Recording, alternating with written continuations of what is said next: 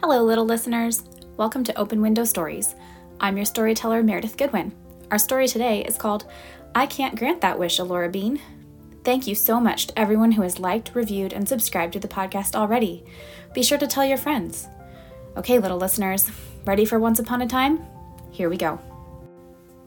Once upon a time, there lived a girl named Elora Bean. Elora had some very big dreams.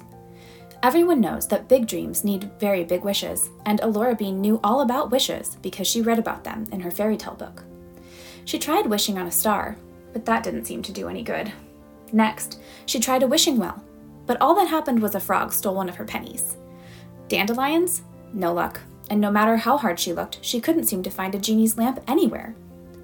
Elora decided there were no other options. She needed to find her fairy godmother. She must have a fairy godmother. The fairy tale book said everyone did. So she decided to send a note via the Tooth Fairy. Surely the Tooth Fairy knew her fairy godmother. Dear Tooth Fairy, here is a brand new tooth. I don't need any pennies, but could you please tell my fairy godmother that I need to talk to her? I have a very big wish. Thank you very much. Sincerely, Elora Bean. Now, not everyone knows that there really aren't that many fairy godmothers. One fairy can be godmother to up to 11,000 children. So it took a few weeks for the Tooth Fairy to find Elora's fairy godmother, Mirabelle Marie de la Fleur, a top-notch, very experienced, gold crown level fairy godmother. Thank you very much. Oh dear, exclaimed Mirabelle Marie de la Fleur when she read Elora Bean's letter. This must be very serious indeed. She assembled her best wand and polished her most perfect glass slippers and rushed to find her Elora Bean. Elora Bean was doing her chores when Mirabelle Marie de la Fleur arrived. Lovely, exclaimed Mirabelle Marie de la Fleur. I haven't done a ball in ages. What will it be, dear? A green would bring out your eyes. And I've been perfecting my new specialty coach made from honeydew melons. Oh, no thank you, fairy godmother, replied Elora Bean as she hurried to put away the last of the dishes.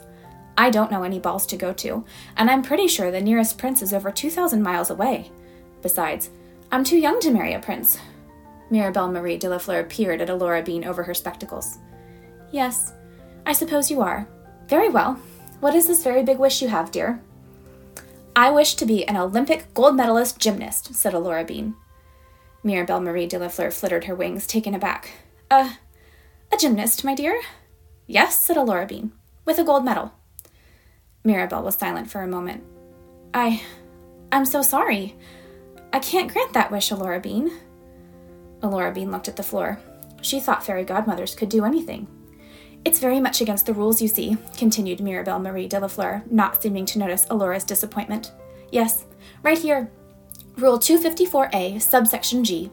No fairy shall, in the course of bestowing gifts or granting wishes, disrupt, collude with to, or in any way predetermine the outcome of a sporting competition. It just isn't fair, you see. No, I'm very sorry. I can't grant that wish, Elora Bean. But you can. I can? Why, yes. You'll have to have lessons, of course, and work very, very hard. Sometimes you'll have to go to practice while your friends are out having fun, and you'll probably have to eat the right things and make sure you get enough sleep, and also be just a little lucky. But you are just as capable of making that wish come true as anyone else, Elora Bean. Elora thought for a minute.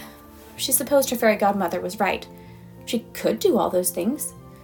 Mirabelle Marie de la Fleur smiled, fluttering her wings and waving her wand. Well, that's that then. Do you have another wish I could grant while I'm here? I'd hate to have come all this way just to disappoint. Come then, give me another wish. I wish to be an astronaut, declared Elora Bean. Mirabelle Marie de la Fleur landed on the floor with a thump. Not a ball gown, then? Elora Bean shook her head. An astronaut, she said firmly. Mirabelle looked distressed. I can't grant that wish, Elora Bean.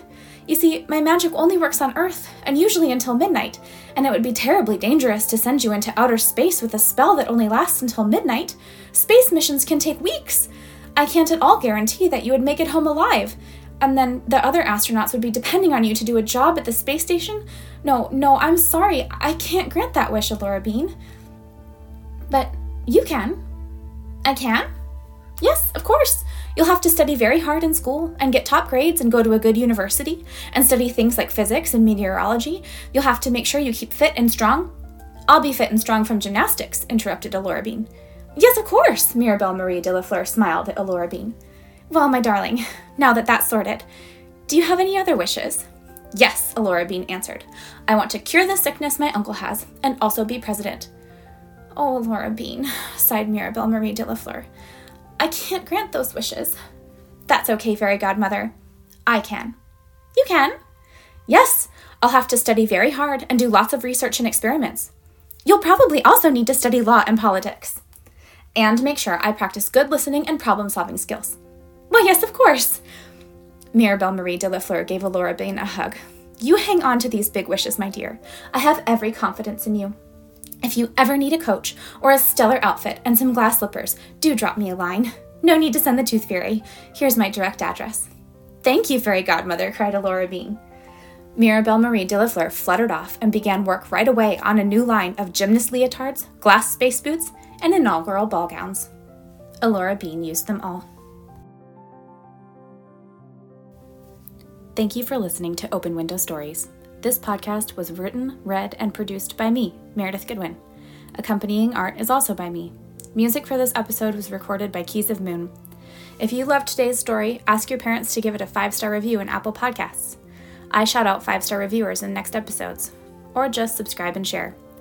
Parents and teachers, if you are interested in supporting our show further, we are on Patreon, where you can subscribe to listen ad-free and a week early, access teacher resources like coloring pages and listening activities, join the sticker club, and more. You can also send me voice note reviews to be included on the podcast at bigstorieslittlepeople@gmail.com, or just write to say hi.